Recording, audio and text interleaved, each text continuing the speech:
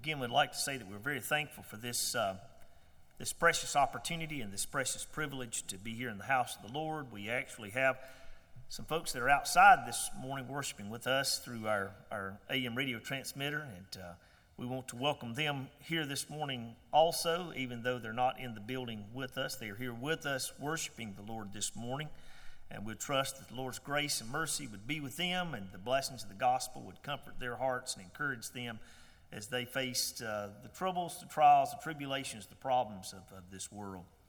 If you have your Bibles with you this morning, I trust that you do. I'd like to encourage the congregation to bring your Bible to the house of the Lord.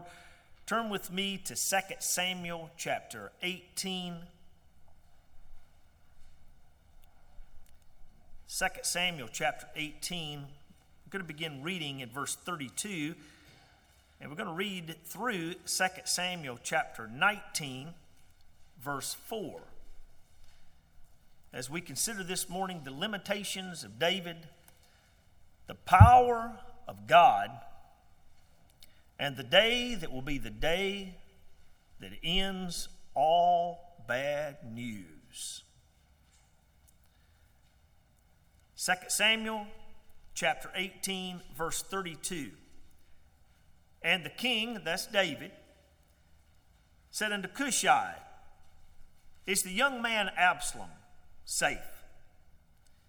And Cushai answered, The enemies of my lord the king, and all that rise against thee to do thee hurt, be as that young man is. And the king was much moved, and went up to the chamber over the gate and wept. And as he went, thus he said, O my son Absalom, my son Absalom, would God I had died for thee. O Absalom, my son, my son.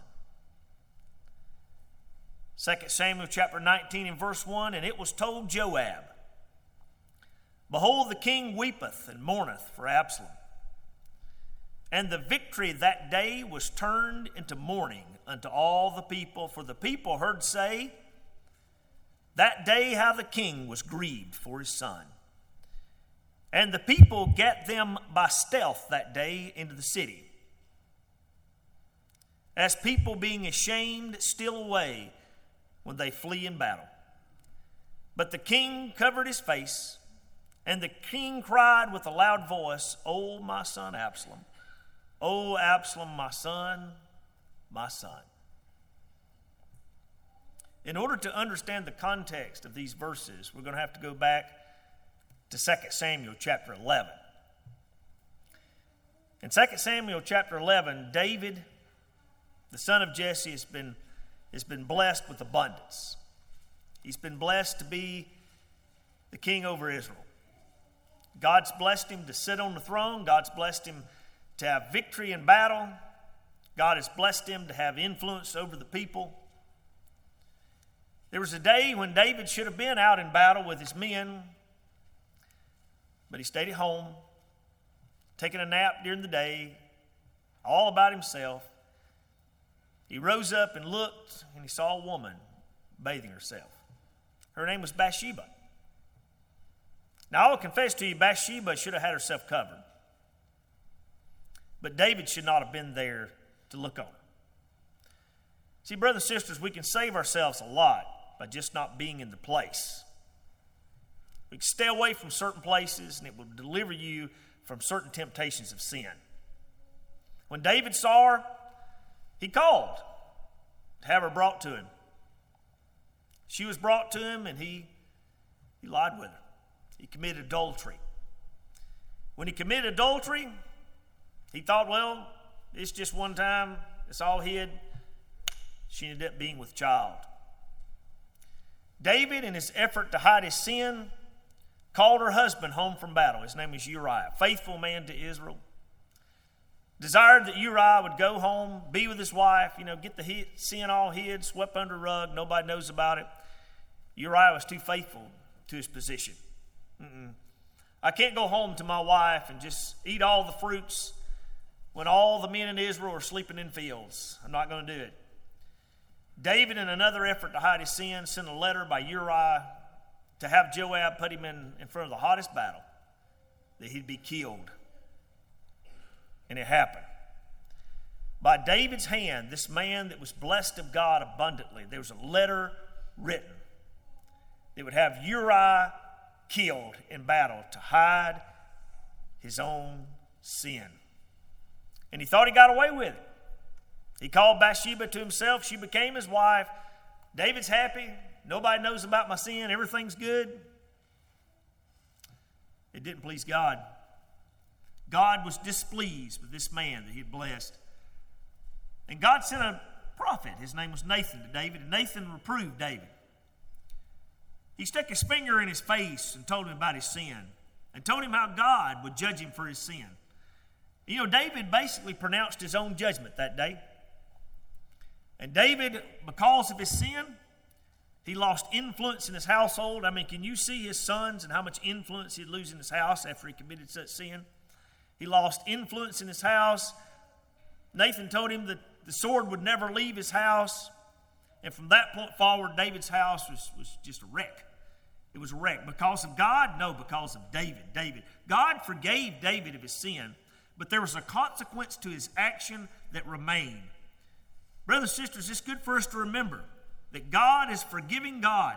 God loves his children. God is merciful and faithful. But there are consequences to our decisions we make in this life that we'll have to face. And because of that sin and David's loss of influence over his family, from that point forward, his household was a wreck. 2 Samuel chapter 13, it was Amnon, David's son, that fell lovesick for his half-sister Tamar. And because he wanted her so, he forced himself upon her, committed adultery in Israel of such a sin that should not be heard of even in the Gentile world, an ungodly world. He did it, and it brought shame on the kingdom. David had another son, Adonijah, who was so self-desirous of self-gain and self-prosperity that he would not accept that Solomon would be king later on in life. But this son Absalom, he takes up a lot of space from 2 Samuel 13 until we read about his death here in 2 Samuel chapter 18. And this one named Absalom, could I say he was the icing on the cake of David's sons.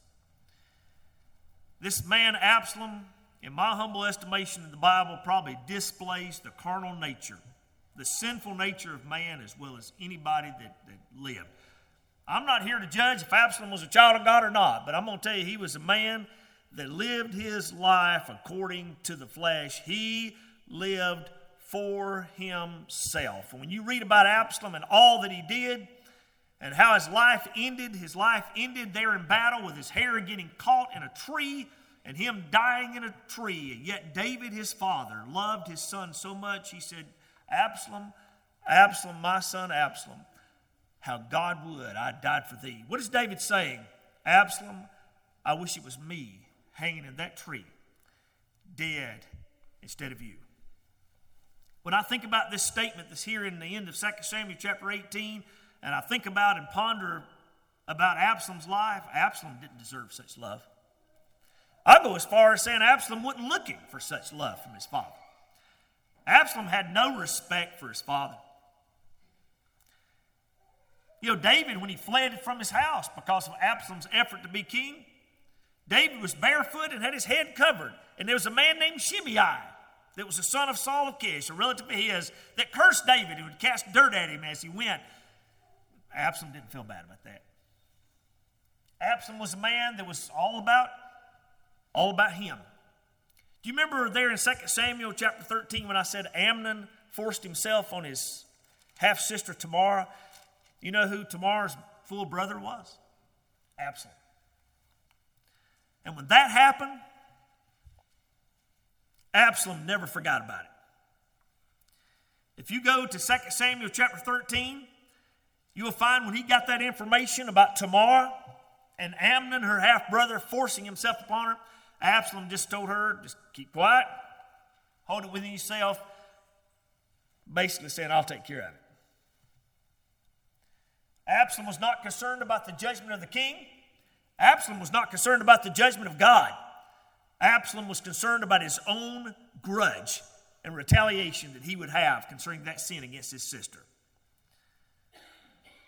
If you'll notice with me, in 2 Samuel chapter 13, verse 21, but when King David heard of all these things, how Amnon forced himself on his sister, he was very wroth.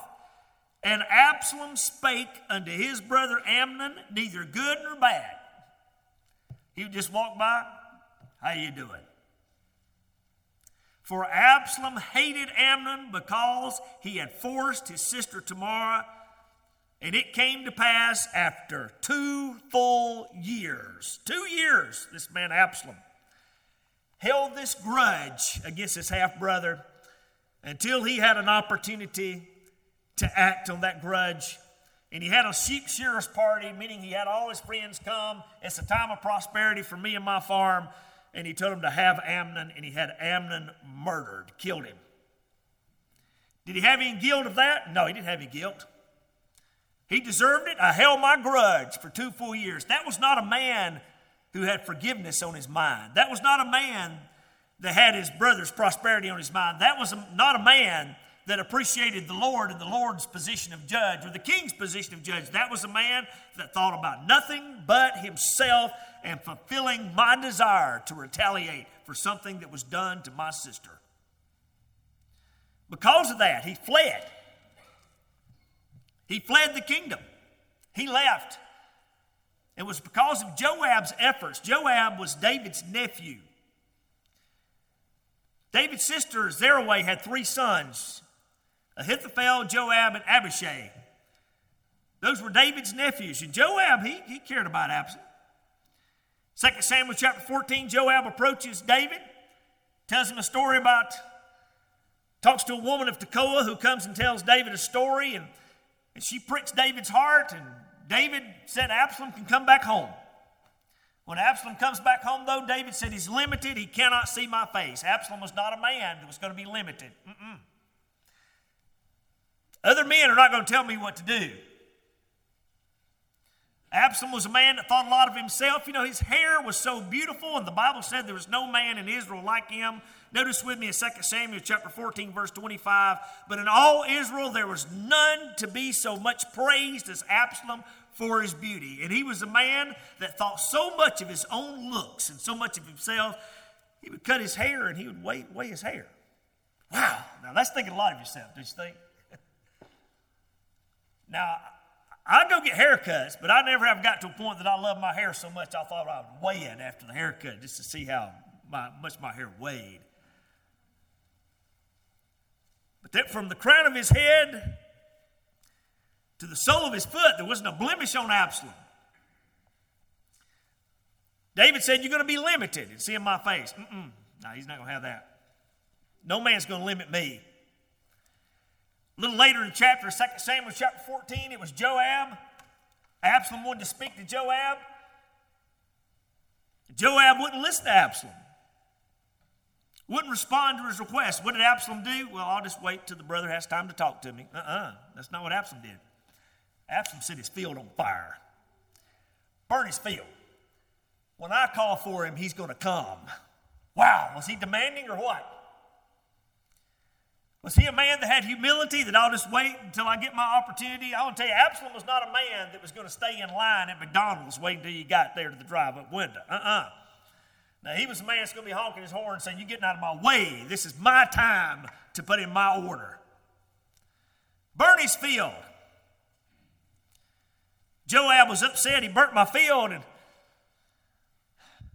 notice what Absalom, how he answers Joab in verse 32 of 2 Samuel 14. And Absalom answered Joab, behold, I send unto thee, saying, come hither, that I may send thee to the king to say, wherefore am I come from Geshur? It had been good for me to have been there still.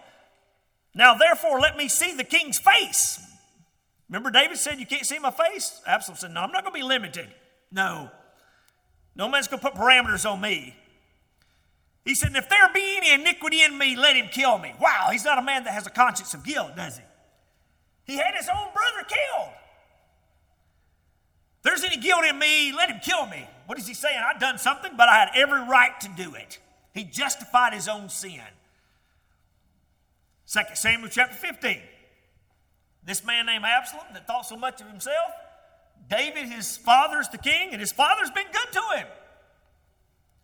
David was good to Absalom. David was not evil to Absalom. He was good to Absalom. Absalom had many days he enjoyed food on David's table. Absalom had many days he had a roof over his head during times of storm because his father David was the king. 2 Samuel chapter 15, Absalom, he begins to stand at the gate of the city. When people come in the city, he'd kiss their hands. When people would have a problem in the city, Absalom would say, I'll tell you, if I was the king over you, things would be better. Absalom was a politician deluxe. He was a man that did not appreciate that his father had been blessed of God to be king over Israel, but he was a man that desired that for himself. He was ambitious, was he not? He thought so much of himself that in his lifetime he made a pillar for himself that everyone would remember him. Notice in 2 Samuel chapter 18, verse 18. Now Absalom in his lifetime had taken and reared up for himself a pillar which is in the king's dale. All about me. And because it was all about him, David, the king of Israel, had to run for his life. One of the saddest scriptures in the Bible is when David is fleeing for his life, barefoot with his head covered, and people cursed him along the way, and Absalom feeling no guilt, but just happy as he could be. I finally got what I deserve. I am the best in the land. That's Absalom's opinion of himself. God blessed David to gather the troops together. God blessed David that there would be council overthrown. And David comes back with his men and he takes the city back in battle. Takes Jerusalem back. In that battle, David made one request. Deal kindly with my son. Don't hurt him. Notice with me in 2 Samuel chapter 18 and verse 5, and the king commanded Joab, Abishai, and Adiah, saying, deal gently for my sake with the young man. Wow, that's amazing love. Would you agree? A man who didn't appreciate the king's love. A man who was not thankful for all that he had received from David, his father. A man that did not have respect for his father. A man that only cared about himself, his own self-interest, all about me. And David said, when we go back, just don't hurt him. I love my son. What happened to Absalom? In the battle, Absalom got his hair hung in an oak. Notice with me verse 9. And Absalom met the servants of David. And Absalom rode upon a mule, and the mule went under the thick boughs of a great oak, and his head caught hold of the oak, and he was taken up between heaven and earth, and the mule that was under him went away. And there was one that saw him there. And that one that saw him there, they came and told Joab. Now, Joab, David's nephew, I'm going to tell you, Joab was not a man you wanted angry at you. Joab was an instrument of death. Joab, when it came to taking an individual's life, he didn't have a conscience. And even though David had said, deal kindly with the lad, verse 14, 2 Samuel 18, then said Joab, I may not tarry thus with thee. And he took 3 darts in his hand and thrust them through the heart of Absalom while he was yet alive in the midst of the oak. And 10 young men that bare Joab's armor compassed about and smote Absalom and slew him. Absalom's life ended hanging in that tree.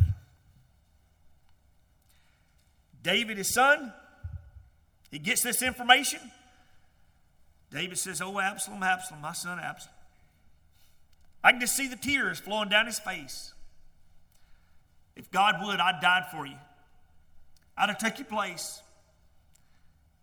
If it was my will, David said, it'd be me that was dead in that tree and you that was alive and enjoying the kingdom. Did Absalom deserve that? Was Absalom even looking for that? David, even though he had that desire to take Absalom's place, he couldn't do it. David was limited. Now, David loved Absalom. He loved him with an amazing love. Would you agree? He cared about his son in an amazing way. To the degree he said, Absalom, I would have taken your place. I would be dead in that tree instead of you. But David did not have the power to act on his desire. When I consider that, and I consider the Lord and us, just as Absalom was undeserving of that love, so are we undeserving of God's love. Before the world began, God loved us. God loved his people. Before the water even hit a timely shore, God loved his people. Before the sun ever shined, before God ever made the sun and caused it to shine, before the moon ever made a circuit around the earth, God loved his people. Ephesians chapter 1 and verse 4 teaches us he loved us, and because he loved us, he gave us to his son. In Adam we sinned, and we've sinned all of our lives and come short of the glory of God, and not one of us can lift up our voice and boast that we've lived a good life. When I look back in my life, I see failure after failure after failure, and I'm completely convinced that Romans 3:23 is speaking about me as well as you, for all have sinned and come short of the glory of God. You know, man has a tendency to measure himself by other men. Have you ever noticed that? And when we measure ourselves by other men, we may think, well, I've done better than him. Or I've done better than her. Or we've done better than them. But the standard is not one another. The standard of doing things right is not me. I'm not the standard. The standard of right is God. That's the standard. Jesus Christ is the standard. Now, if I lined all of us up in a line on a perfect straight line and said, let's take one jump toward Monroe, the city of Monroe, you may jump further than me. I may jump further than you. There may be somebody here that jumps further than everyone in the room. But there's one thing for sure. We all come way short of reaching Monroe in that one hop. When we consider our works, let's not measure ourselves by one another. The Apostle Paul said, they that measure themselves among themselves are not wise. But let us measure ourselves by the standard, which is God, which is truth, which is righteousness, which is perfection. And when we do so, we see that we come far short. And when we see ourselves coming far short of what God has created man to be, of what God has called on us to be, we understand how undeserving we are of God's love and mercy. Truth be known, the Bible teaches us, without God's love in us, we're not even seeking God's love and approval. The Bible says in Psalms chapter 10 and verse 4, the wicked, through the pride of his countenance, will not seek after God. God is not in all of his thoughts. But praise God, David here in this context was limited in what he could do in taking Absalom's place. Our Lord Jesus Christ, the true David and King of Israel, the beloved one, was not limited, but had the power to act on his will and desire to take our place. David desired to hang in the tree in Absalom's place, but could not. Why? He did not have the ability.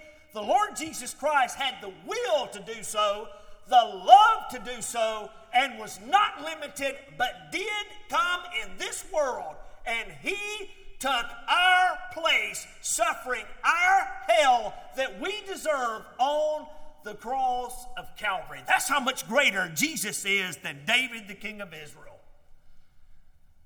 Jesus took our place.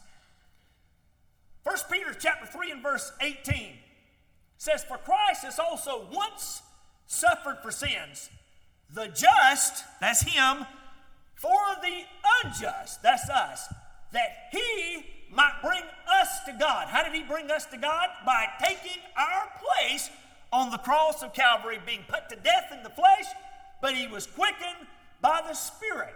Not only did the Lord love us and have the desire to take our place, suffer our hell for us, to satisfy the judgment seat of the Father that we had offended, he did. He did take our place. You know what happened on the cross? Jesus was our substitute. Jesus took our place. Jesus suffered the judgment that was rightfully ours. We were not seeking a place with God. It was Jesus that sought us. Jesus that loved us.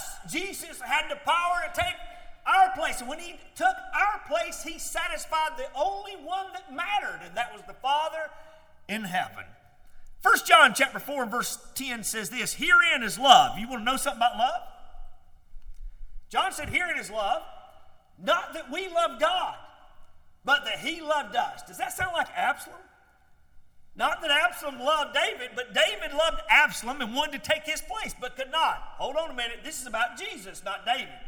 Herein is love, not that we love God, but he loved us and sent his Son to be the propitiation, which means a full atonement covering for our sins. What that's saying is Jesus took your place. When I think about the cross of Calvary and what Jesus suffered, I think about my sin, because on that day, the one who had no sin in him, the one who committed no sin, the one that did no wrong, the one that lived a perfect life from the cradle to the cross, suffered on that cross, and it was my sin that was on him, and he satisfied the Father in my room instead and did something that I could not do for myself, and that's pay the debt of my crimes. And that's what Jesus did. He did something that David could not do for his sons. Jesus did this for us. My father, Elder Marvin Loudermilk, one of his favorite texts in the Bible was Romans 5:6. I asked Daddy once, I said, why is that your favorite text in the Bible? He said, it gives me hope. Why does it give you hope, Dad? For when we were yet without strength, in due time, Christ died for the ungodly. I said, that gives you hope? He said, it does. He said, because I know I'm ungodly. And it says Jesus died for the ungodly. And if you feel to be ungodly, brothers and sisters, that text is for you. And that text teaches you that you, feeling ungodly, Jesus took your place, doing something that David could not do for his son. But David in his love, David in caring about his son, he's still hurting. Cushai, this one whose name literally means blackness and darkness, he comes with the message. Your son's dead. You know, there was one that wanted to bring a message, but he didn't have a message to bring. But it was Cushai that had the message of death. And he brought this message to David. And David, knowing that the peace of the kingdom, the joy of the kingdom, could not exist with a man like Absalom in it, yet loved his son so much, when that news got there, it just broke his heart. It broke his heart so much it affected him and his person. It broke his heart so much his sadness affected people around him. It broke his heart so much it affected him and his office as the king. And Joab approached him and said, you know, this is not good. It's not good for you to take this bad news. I know this is breaking your heart, but it's not good for you to take this bad news and to be sad and to be down, because it's affecting you, it's affecting the people, and it's affecting your office as king. And David washed himself. He rose and began to act as the king in the kingdom. And there'd be joy, even though it was bad news. How did David go forward from handling that bad news? That was bad news for David. Now, there's a lot of people in the kingdom who are happy. Absalom's gone, but it's still David's son. He's my son, and it's really because of my influence or lack of influence that he's dead. It's bad news. You know, David had received bad news before in his life. Do you remember there in 2 Samuel chapter 12 when he got the news about his little child dying? His little child died before he was 8 days old. And after David got the news of the child's death, he washed himself, changed his raiment, and people were like, well, why were you so sad before the child died? And you're so happy now that the child has passed and you washed yourself. He said, before the child died, who could tell if God would answer and be merciful? He said, but now that he's gone, he shall not return to me, but I shall go to him. David was able to handle the bad news with his mind focused on a better day. Could I say here in 2 Samuel chapter 19, this bad news that comes to David about his son's death, David believed that the Lord could strengthen him in that sadness. But he also had his mind focused on a day when there'd be no more bad news. You know, through time in the Bible, we find events where people got bad news and they were sad, but they were able to lift themselves up and go forward. Why? Understanding that the Lord's strength was sufficient, and also there'd be a better day than this day that they'd receive bad news. Do you recall in 2 Chronicles chapter 35 and verse 25 when Jeremiah gets the news that Josiah is dead? Josiah's dead, he's gone. And Jeremiah wept. Now, Jeremiah is known as the weeping prophet. There's many reasons Jeremiah wept, but he wept here because of the death of Josiah. Why did he weep so much? Jeremiah knew in his heart and his mind there would never be another king in Judah like Josiah. He saw the political, governmental direction of the nation of Judah, and he knew this man named Josiah that caused great revival in the city. This man was a godly man. This man was a man that desired to repair the breaches of the house of God. What does that mean? A breach is when something's open that allows something in that should be on the outside and lets things out that should be on the inside. It's breaches. The nation had got so ungodly that the Sodomites had built their houses there connected to the house of God. It had got so ungodly that ungodly things were in the house of God, and those things that should be kept in the house of God were being taken out. And Josiah repaired the breaches, caused great revival for the people of God. Now that he's gone, Jeremiah weeps. He weeps. He knows there's not going to be another like this. It's downhill from here. How do we go on, Jeremiah? Jeremiah understood that God's strength was sufficient and there'd be a better day than that day in the future. I recall a man named the Apostle Paul. 2 Timothy chapter 4 and verse 10. He gets some bad news. It's Demas. He's forsaken me and he's went into Thessalonica. Don't you know the Apostle Paul and his devotion to the Lord and devotion to God's service, when he knew that Demas had forsaken the service of God and went into Thessalonica, which is no more than just a party town, enjoying the parties and the pleasures of this world, don't you know it got him sad? You know, the Bible calls on us to be devoted to God. But I will assure you, the more you're devoted to God, the more it will hurt you when someone you know should be devoted is not as devoted as they should be. The Apostle Paul was grieved in his heart, that bad news. How are we going to go on? He believed the Lord's strength is sufficient. Paul would say in Philippians, I can do all things through Christ that strengthens me. He's not talking about playing football. He's not talking about playing baseball. He's not talking about going bowling. He's not talking about going hunting. He's talking about his service to the Lord. I can do all things in the service to God through him that strengtheneth me. And Paul also believed there'd be a better day. Brothers and sisters, as long as we live here in this world, we're going to have days like David had here in 2 Samuel chapter 19. Days when you'd say, I tell you what, I wish it was me suffering instead of that person suffering. Days when you have things that disappoint you. Don't you know it's disappointing to David when Joab comes back with the news, yeah, he's dead, and I was the one that killed him. It was disappointing, but how do we go on from here? David lifted himself up. We go on from here. He went on from there for his own person's sake, to have some joy in his life. Why? Because just the bad news and the bad news of life can get you down to the point it will destroy your life. He went on for others' sake. You know, me, Ronnie, Benjamin, Loudermilk, I got a family. I mean, if I get bad news after bad news after bad news and I just give up, what kind of effect will it have on my kids? But he also did it for the sake of his service. He was the king of Israel. We got to go on. How do we go on? How do we go on? I remember a man named Joshua in Joshua chapter 1. Moses is dead. This man that God has used. This man that God has blessed. The Lord has blessed him. He's led the children of Israel through the wilderness. God took him up into the mountains and took his life. He's gone. What do we do? Moses, my servant, is dead. Now let's take these children into the land of Canaan. And Joshua, he lifted up himself and led the children of Israel. Why? Because God's servants, they pass. But God's service goes on in this world. And the only way we can go forward after we get the bad news and the troubled news of this world is remembering that Jesus can strengthen me. And there's going to be a better day than this in our future. See, David was limited. The Lord's not limited. And praise God, there is a day coming, brothers and sisters, when we'll have no more bad news. I'm looking forward to that day. How about you?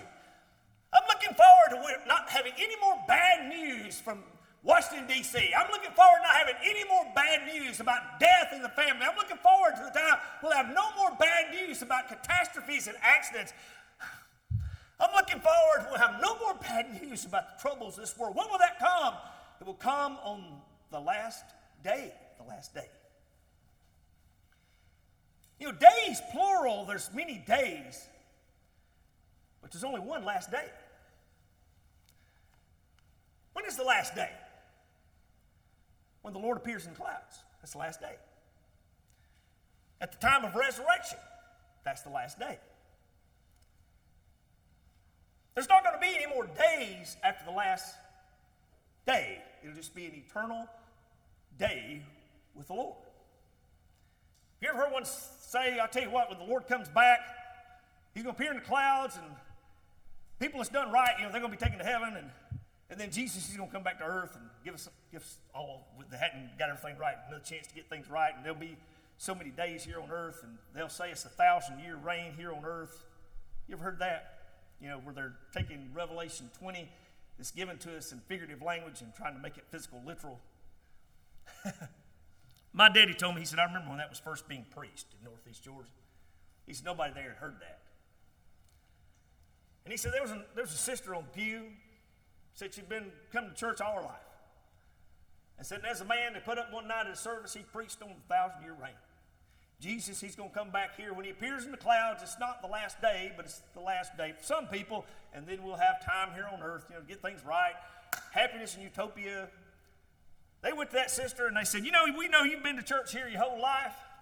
What do you think about the 1,000-year reign? She said, well, I remember in the days of Noah, it rained 40 days and 40 nights and flooded the earth. She said, I suspect the 1,000-year reign might near be a gully washer. She had that about right. When the Lord appears in the clouds, the Bible says it's the last day. Jesus said, all that the Father giveth to me shall come to me. And him that cometh to me I will in no wise cast out. For I came now from heaven, not to do mine own will, but the will of him that sent me. And this is the Father's will which hath sent me, that of all which he hath given me I should lose nothing, but raise him up again at the last, what's the word? Day.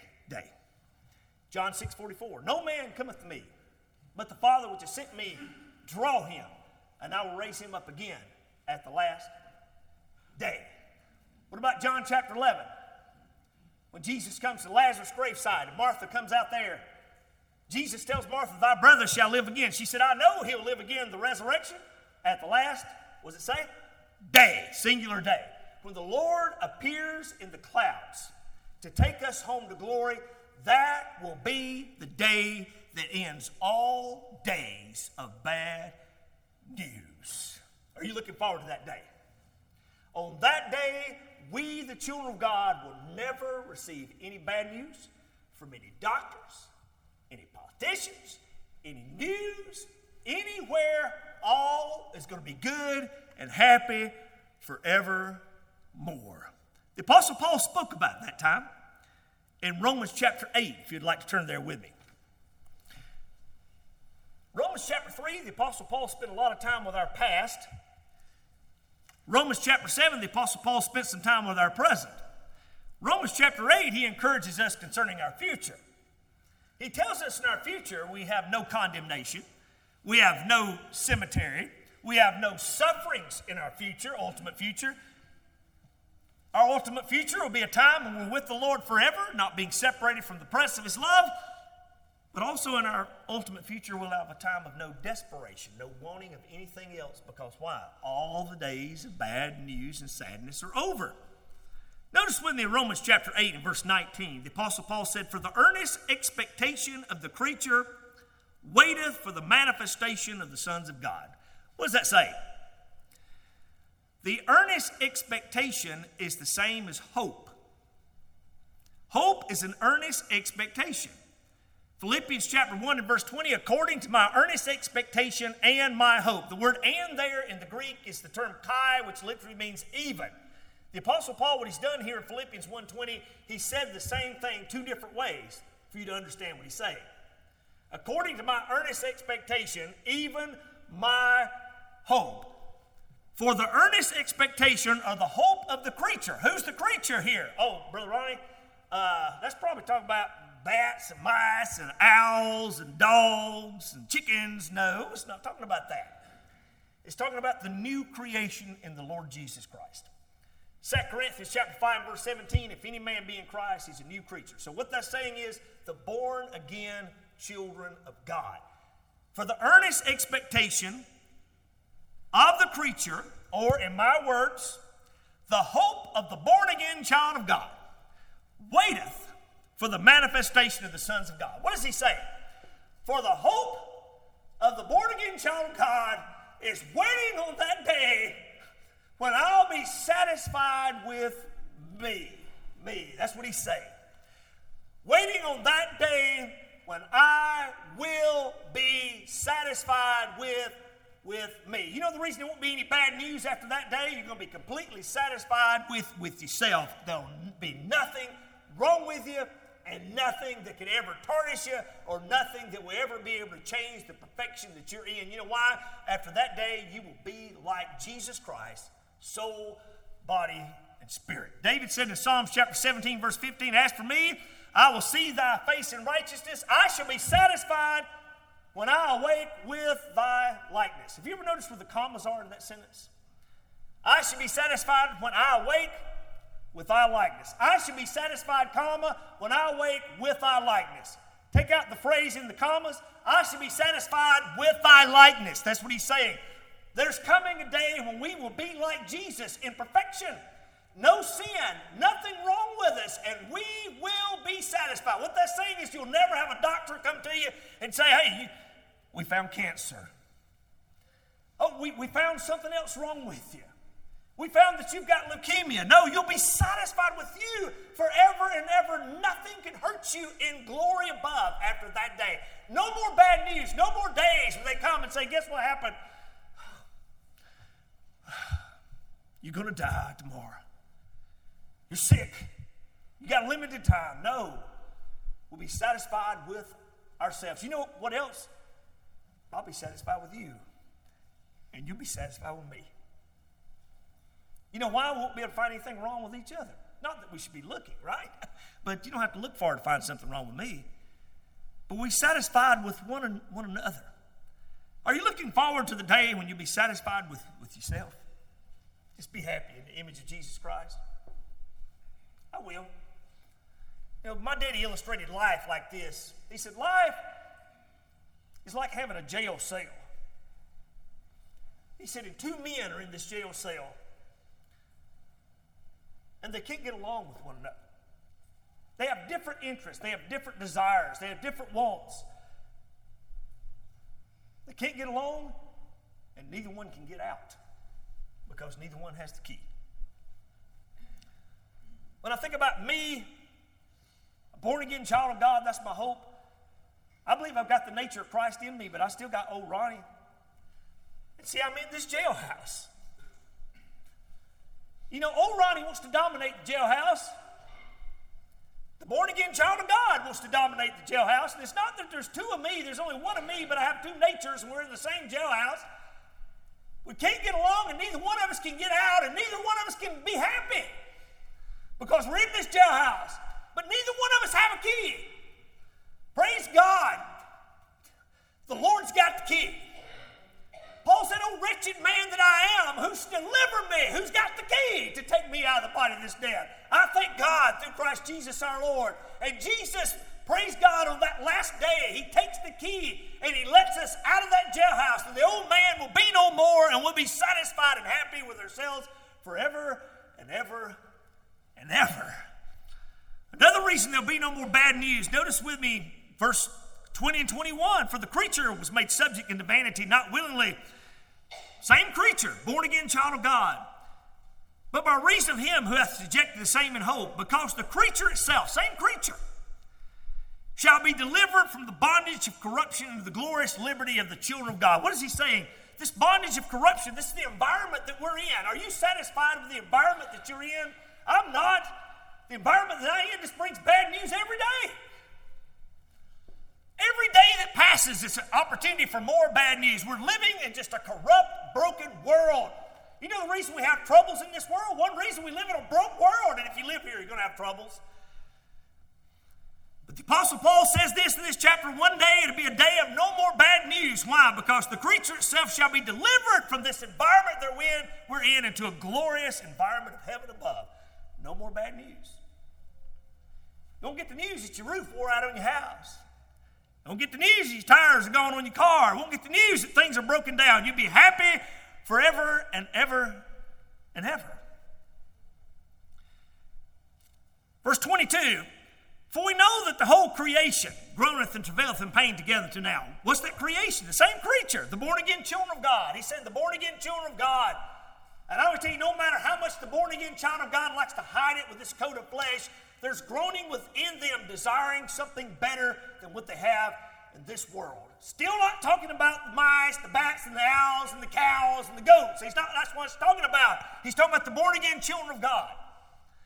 I had a man one time, I read a little article he wrote, and he said this text here in verse 22, whole creation is talking about brute creation, things out in the world, the cows and the goats and the bulls. And I thought, you know what, I'm gonna call a good friend of mine that knows something about cows and bulls. I'm going to call Elder James Isaacs. You ever heard of him? I call Brother James. Hello. Brother James, look at this text right here. How do you take this text? Do you take this text as brute creation, bulls, cows, goats, or do you take this as the whole creation, every born-again child of God is groaning in pain because of the environment of this world? He said, now, Brother Ronnie, I'm looking out the window of my house, and I've been in this house, so I know what window he's looking out. I'm looking out here at 60-something head of cattle, and he said, and ain't a darn one of them worried about tomorrow. All they're worried about is the food they get today. He said, so they're not groaning and travailing. He said, what's groaning and travailing is the born-again children of God. You know the reason this environment, this world hurts you? All the bad news, the reason, it's because you're a child of God. That's why it hurts. It hurts. But the good news of the gospel is that there's a day coming when there'll be no more bad news, but you'll be satisfied with yourself and also satisfied with your environment. You know, the gates of the city of heaven are left open all the time, but there ain't nobody leaving. You know why nobody's leaving? They're happy there. Paul goes on, verse 23, and not only they, but ourselves also, not only the whole creation, but me too, which have the first fruits of the Spirit, even we ourselves groan within ourselves, waiting for the adoption of wit, that's the redemption of our body. What is he saying? There's a time coming when my entire desire, hope, and faith will be satisfied, and I will want no more. Sometimes bad news is there's a new model of something that you just purchased, right? That's bad news. You ever bought something and you think, well, I got the best things ever made, and next week, oh, that's last year's model. It's not. And you're like, well, that's bad news. I thought I had the best one that's ever made. You know, just when you think your Z28 is good, they come up with a Z28 and a half, right? But there's a day coming when all your faith and hope and desires will be satisfied. You'll long no more. See, the faith and hope we have is for right now. But there's a time coming when faith and hope will end. And when faith and hope ends, we'll be with the Lord. But that charity we have in Him will still live on through eternity. And the next verse says, for we are saved by hope. Hope saves. Hope saves how? For heaven? Hope saves us right now. Right now. Hope saves us right now from being so discouraged and down and out and troubled because of the bad news of this world, because our hope focuses on something other than all the troubles of this life. Our focus of hope is in glory above. When I'll be satisfied with me, I'll be satisfied with my environment, and I'll be satisfied with my desires, and I'll want nothing else. You know, the people in heaven, they're not wanting nothing else. They're happy there. You ever thought about there in John chapter 11? Shortest verse in the Bible. The Bible says Jesus wept. John 11:35. Here's a good question to ask. Why did he weep? Why was Jesus crying? I find in the New Testament Jesus wept 3 times. And he wept over Jerusalem. He wept in the garden before he was arrested. and he wept right here at Lazarus' graveside. Why did he weep? Well, Lazarus was his friend, Brother Ronnie. Yes, he's his friend. He wept because he loved his friend. He wept because Mary and Martha were hurting. Yeah, they were hurting, and he wept because of them. Why? Because he feels our infirmities. He loves his children. When they're hurting, he hurts with them. Well, he wept because there's people there that didn't believe. Yeah, he was grieved with people's unbelief. Their unbelieving him grieved him. It grieved the heart of God. I'll tell you another reason he wept. Jesus knew what he's going to do. See, God knows what he's going to do. We never do. God knew what he was going to do. And Jesus, when he got there, told him to move the stone. He didn't move the stone so Lazarus could get out or his power could get in. He tried to move the stone that they could smell that Lazarus was dead. He was dead and had been dead 4 days. Jesus was going to raise Lazarus from the dead. My question to you is this: where was Lazarus' soul and spirit before Jesus called him back from the dead? Where was he at? Where was he at? Was he in purgatory? A halfway house waiting on the Lord to let him into heaven? I told a man once who was talking to me about purgatory, I said, you know, I can spell purgatory. How do you spell it? B-A-L-O-N-E-Y, purgatory. There it is. There is no purgatory. There is no halfway. People are in one of three places. They're either in hell, heaven, hell. I'm going to get my directions mixed up. Heaven, hell, or right here. Where is Lazarus? His body is there. Where's his soul and spirit? Where's it at? His soul and spirit is in heaven. In heaven. Jesus wept for Lazarus. You know why? Lazarus' soul and spirit was in a place of happiness, joy, and satisfaction, a place where no bad news could hurt you. And Jesus, because Lazarus is subject to the power of God, as we all are, was called back to here. Somehow I feel that when Lazarus died the second time, it wasn't as hard for him as it was the first time, because he'd already seen the place. You ever talk to someone that said, hey, I knew someone once, I believe, knew something about heaven? I want to tell you, Lazarus knew something about heaven. He'd been there. He'd been there, and don't you know he was a comfort to everyone else. And the Bible teaches us about that place, a place when we have no bad news, no more troubles, no more trials, no more sadness, a place where we're satisfied forever and ever. And Jesus wept. You know what? If it was my loved one, I'd weep if they was going to have to come back here to this sinful world. But I tell you what I do, I long to be there with them. I don't want them to come back here to me. I want to be there with them in a place where there'll be no more sad news and no more sad goodbyes, a place where we'll be together forever and ever, and so shall we ever be with the Lord. And I stopped 10 minutes early 3 Sundays ago, and I only took 7 minutes of that today. Is anyone here that'd like to come and ask for a home here at Union?